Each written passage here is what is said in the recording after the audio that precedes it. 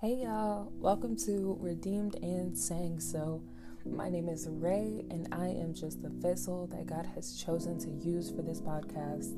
And if I'm being honest, I did not say willing vessel because for the longest I sat and made excuses as to why I shouldn't start this podcast, why I wasn't qualified to start this podcast, why I didn't have time to start this podcast, even though I knew it was what God called me to do.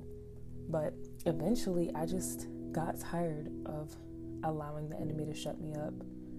And I'm simply here to just introduce you, Redeemed and Sang So, tell you a little about what it is, what you can expect, how it got here, and what it's going to be. So, if you didn't know, this podcast does stem from the Bible verse Psalms 107:2, and it says, "Let the redeemed of the Lord say so, whom he has redeemed from the hand of the enemy." And it is truly my heart's desire for this to be a platform for those who have been redeemed by the grace of God to share what God has done for and through them and the gifts that God has placed within them to be a light unto others. And it's my prayer that through the honest word of God, through real conversations, through unadulterated testimonies, and unique gifts that someone listening can understand that they have been redeemed from the weight of this world, that with love and encouragement and truth, that someone will be able to receive their redemption through that which is Jesus Christ. And I say all of this because another translation simply reads, "Has the Lord redeemed you? Then speak out. Tell others he has redeemed you from your enemies." And this word of God is how I know that God did not save us to be silent. The enemy wanted me to be silent for so long because he knew that there was no power in my silence. In Genesis chapter 1, when it talks about the account of creation, God spoke everything into existence. And in verse 26, it says, "Then God said, let us make human beings in our own image to be like us." The entire universe continues to exist simply because of what God said, of what he spoke. And that same Spirit of God lives in me and every single one of his children who have been redeemed. But this also took me getting uncomfortable because I tried to write. I tried to find any way around speaking because I didn't want to be uncomfortable and I didn't want to seem weak because of what I've gone through. But one thing I realized was that God will break you to be shared with others. And the reason so many of us feel stagnant is because sometimes you haven't stirred up and poured out and shared what God has placed on the inside of you. And I had to learn that being strong sometimes meant being broken so that I could go and encourage someone else in their walk. And being broken, when God does the breaking, he does it in grace and he does it in love, and he builds you up when he puts you back together. And it makes something so much more beautiful than what it was before. Continuing on, someone had asked me what the difference is between being a believer and a disciple. And that really weighed on my heart because if you look at the word disciple, it's defined as a dedicated follower of Jesus. And it's not just the same as being a student, because being a disciple took actively imitating both the life and teaching of Jesus. Being a believer, it just takes your heart, but being a disciple takes your mind, the renewing of your mind and your heart. Thank you, Holy Spirit. You can be a believer and not a disciple, but you cannot be a disciple and not be a believer. Romans 12:2 says, "To be ye transformed by the renewing of your mind, that ye may prove what is good and acceptable and perfect of the will of God." And I don't say all this because this is not a discipleship class. This podcast is not to teach on discipleship, and or it's not just a Bible study, but it's music, it's conversations, it's spoken word, it's prayer, and it's just intended to be a reflection of what receiving redemption and gaining a relationship, what living the life of that which is a disciple, not just a believer, but a disciple, and having a relationship with Jesus is. And I think another reason why starting this podcast was so heavy on my heart was because in this season where a lot of people are quarantined, a lot of people are social distancing, and attacks from the enemy have been so much heavier. There's so many people who I see getting healed but never being made whole. And I believe that that is because people don't have that relationship with God for themselves.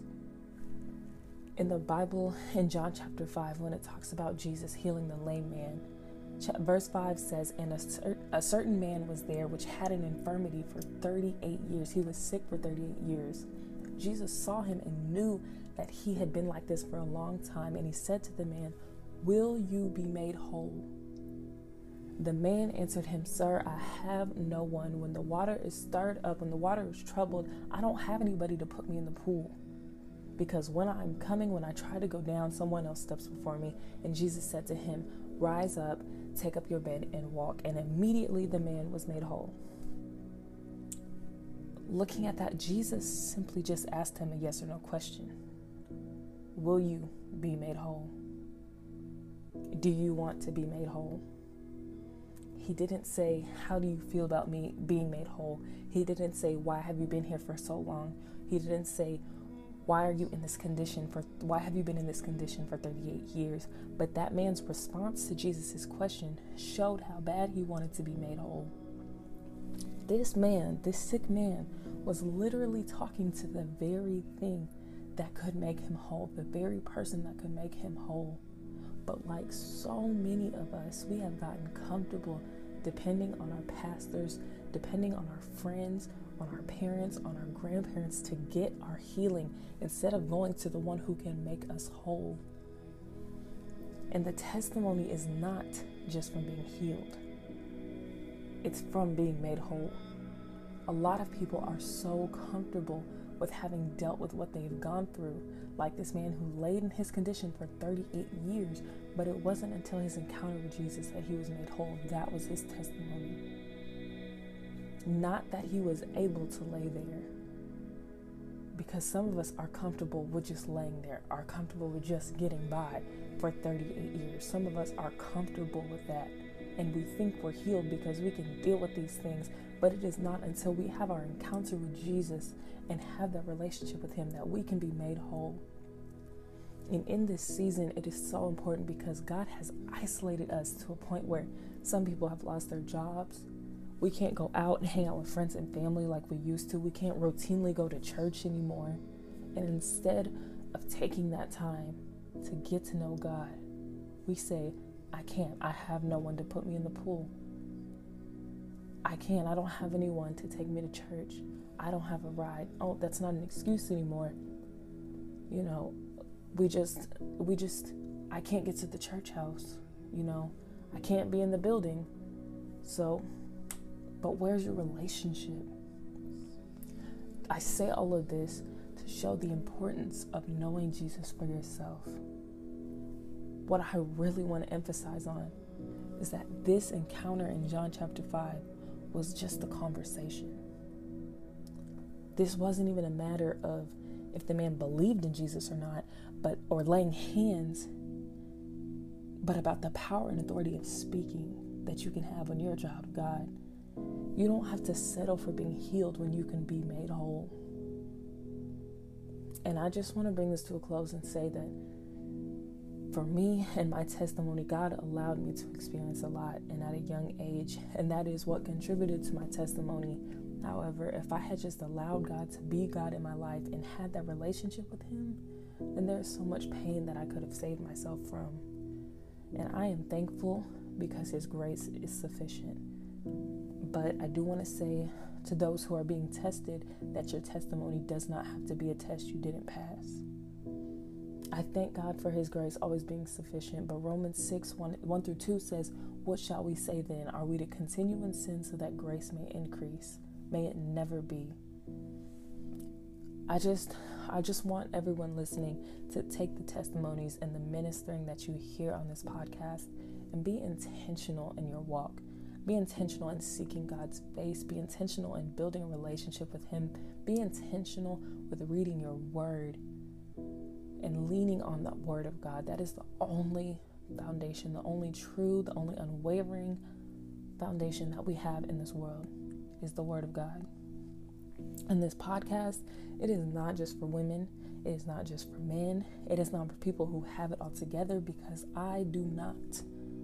But I don't want anyone who hears this podcast to continue to live below their means because they're choosing to live a life without God. I want to shed a light on real testimonies, big or small, real worship, real conversations that don't always get talked about. And if the Spirit leads you and you would like to be a guest on this podcast, whether that's for music, spoken word, if there's a word God put on your heart and you just need the platform to share it, or there's something that you would like to hear discussed on this podcast, please do not hesitate to contact me. You can do so via Instagram at _saying-so. You can find the Facebook page, it's Redeemed and Saying So. Or just if you need someone to talk to, if you need someone to pray with, please do not hesitate to reach out. I am not a Bible scholar, but I do read my word and I seek God's face. And that is my efforts. That is my attempts at righteousness. And if you need help, if you need an accountability partner, I will be that for you. Whatever it is, you are not in this alone. But that is all I have for now. And I hope you guys enjoy what is to come. I pray that God be with you, that His face shine upon you, and that His peace and love rest, rule, and abide with you. Bye, y'all.